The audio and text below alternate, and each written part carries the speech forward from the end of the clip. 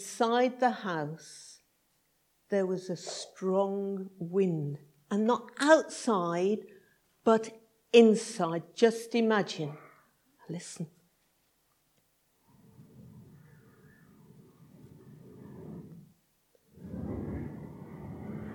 So you're sitting there, you're all nervous, and suddenly you're getting blown around inside the room you're in. But then something even more strange happened. No health and safety issues again here this morning.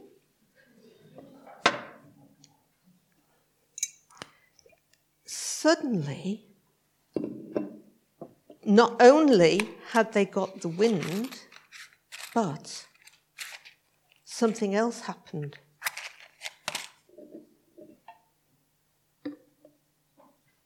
The match went out. Not only, as someone said, the wind blew my match out, yes, but what happened then? It was like flames appeared over the head of the disciples inside that room. Now, I think at that point I would have been really scared. Because not only had they got this wind whooshing around them, they suddenly, a bit like that beautiful poster up there, that hanging there, like flames were appearing over the heads of the disciples. So they'd gone now, they were scared. Then they've got all this wind rushing around inside the house. Then what appeared to be like flames coming over the heads of all the disciples. And they start to speak out in tongues, which in fact is just languages. Different languages that they didn't know they knew. And people on the outside, what's going on? There are only poor people in there. And I understand what they're saying. I'm from this area and I'm from that area. I'm from Italy. I'm from down in Iraq. I'm from Jerusalem. Yet I understand what they're saying.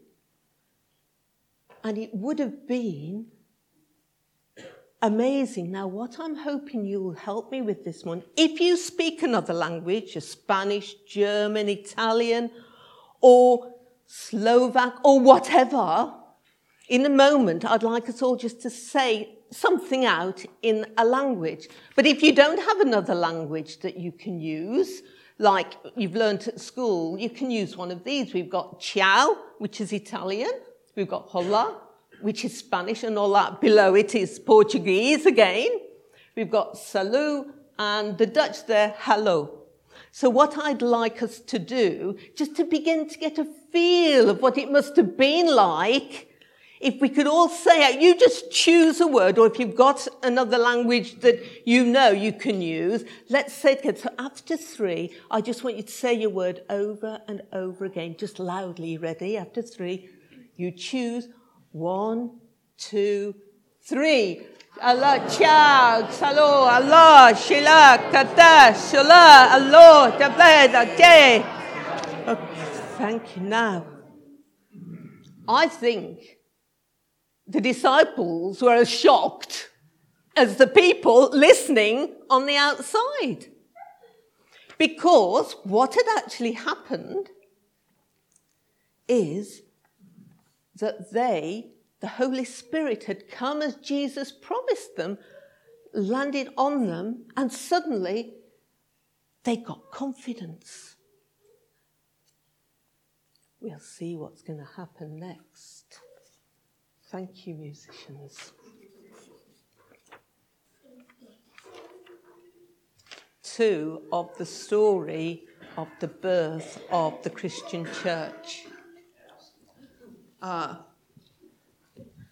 Yes, this is following on from the first part Acts 2 and 14 to 21. Peter speaks to the crowd. Then Peter stood up with the 11 apostles, and in a loud voice he spoke to the crowd. "My fellow Jews," he said, "let me explain this to you. All of you who live in Jerusalem, listen carefully to what I say. You think these people are drunk, but they aren't. It's only 9 a.m. No, this is what the prophet Joel was talking about when he said, 'In the last days, God says, I will pour out my Holy Spirit on all people. Your sons and daughters will prophesy. Your young men will see visions. Your old men will have dreams. In those days, I will pour out my Spirit on my servants, men and women, boys and girls, and they will prophesy. I will show wonders in the heavens above and show signs on the earth below. There will be blood and fire and clouds of smoke. The sun will become dark. The moon will turn red like blood. This will happen before the coming of the great and glorious day of the Lord. And everyone who calls on the name of the Lord will be saved.'" Amen. This is the word of the Lord. Thanks be to God.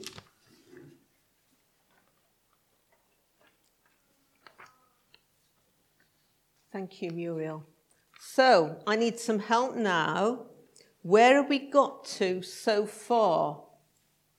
Where were these disciples? Anybody tell me where they were? Yes? In a house. They were in a house, and where was this place in the house? In a room. In a room. It was what they called an upper room in that part of the world at that time. And were they happy in that room when it all started, anybody? Were they happy? Nervous, but... Very good. They were nervous. They were a little bit apprehensive, weren't they? Then we heard how the Holy Spirit arrived. We had the wind in the room, and we had the flames, appeared to be like flames, probably not quite like my flame, I'm pleased to say, but it appeared to be like flames resting on the disciples. My very able assistants down here have told me that they were scared. The disciples were really scared at that point. But you know, afterwards, they were suddenly very bold and courageous. And we were just listening in that reading there. But you know, I was trying to work this one out. How could I really explain what it must have been like to have been there? Because we have never been in the situation those disciples were in at that point. They'd been with Jesus, and he'd been with them, he'd helped them, he'd done everything with them. And suddenly he'd gone. And they're waiting. And they're scared. And then the Holy Spirit comes, wafting and flames, just think of my top and going all everywhere. What was that like? Well, I thought, if you think today of broadband internet, the bane of my life, I'm sure it is to a lot of you, but some of you, I'm sure not quite as old as me, but may well remember when the internet first started, you had to have a dial-up. And it came through the telephone line, and if you were using the internet, you couldn't use your phone because that was giving you the power source you wanted, but it was very weak. If you wanted to download a film or a song, it could take up to 24 hours, which on one way was really good because no one could ring you at that point, and you had peace and quiet with your telephone. And then it progressed a little bit. It got a bit better, and they found you could use your phone and have the internet. Still not very good. Steve and I used to live in Lincolnshire in the middle of nowhere, and oh my life, you thought you may have had it bad here.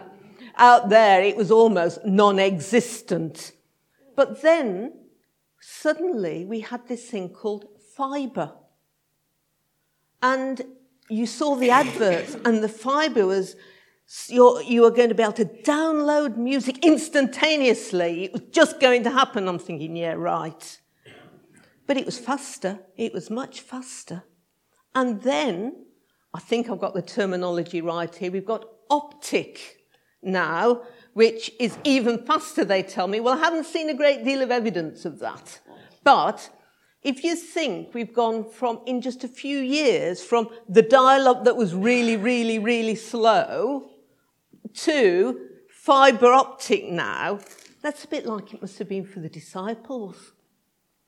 They were there, scared, not really feeling they got much power about them. Then suddenly the Holy Spirit came and they were fibre optic. Really, suddenly they could do what they needed to do. They had suddenly got power. And Peter, one of the disciples, finds there's a crowd gathering around them. And he starts to talk to these people. This is a man that was hiding in the upper room, was afraid to go out, and suddenly he was be able to tell everyone about Jesus.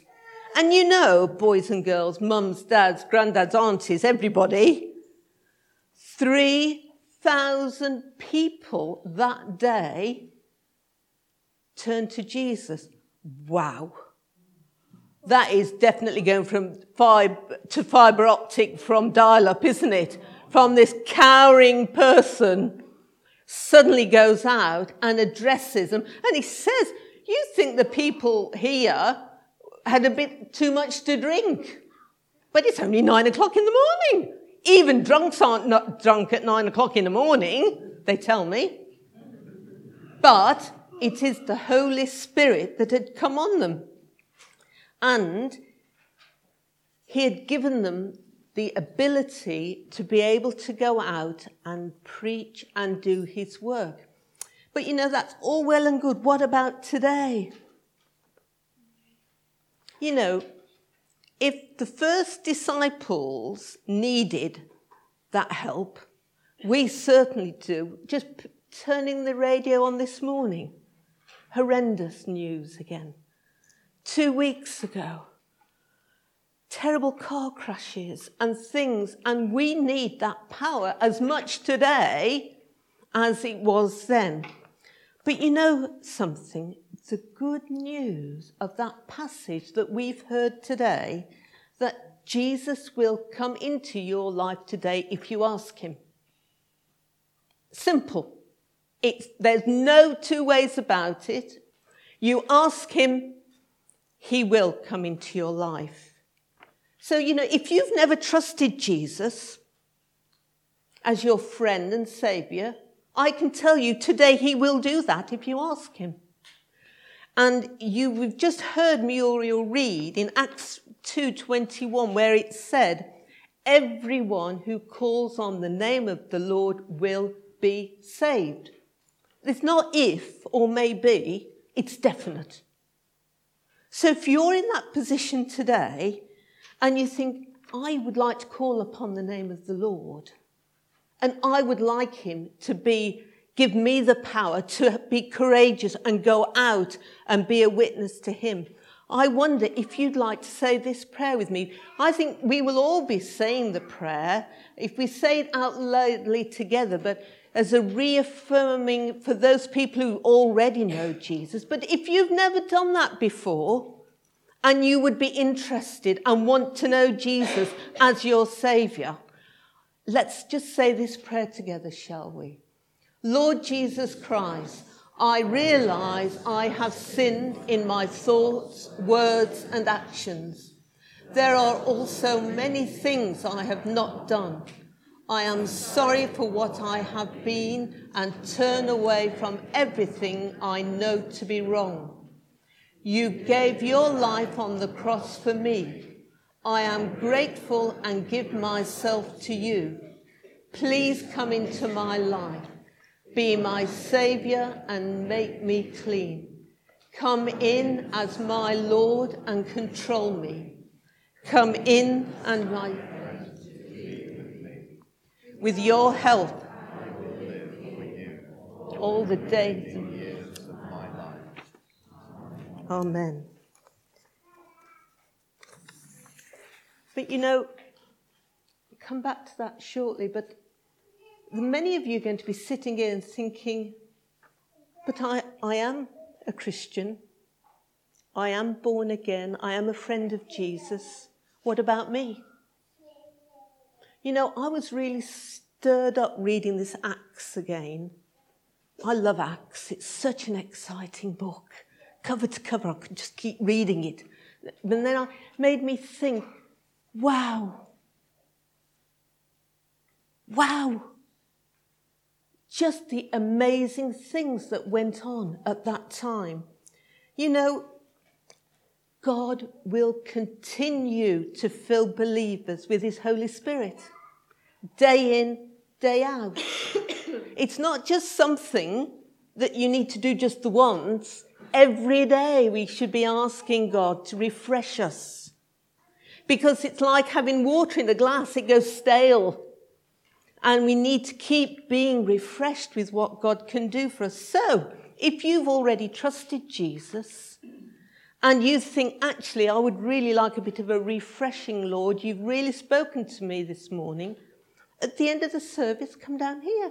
Someone will pray with you about the ongoingness of being filled day in and day out. Because John 7:37 says, let anyone who is thirsty come to me and drink.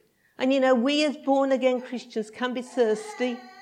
We can need that bit of refreshing, and that opportunity is there for you today.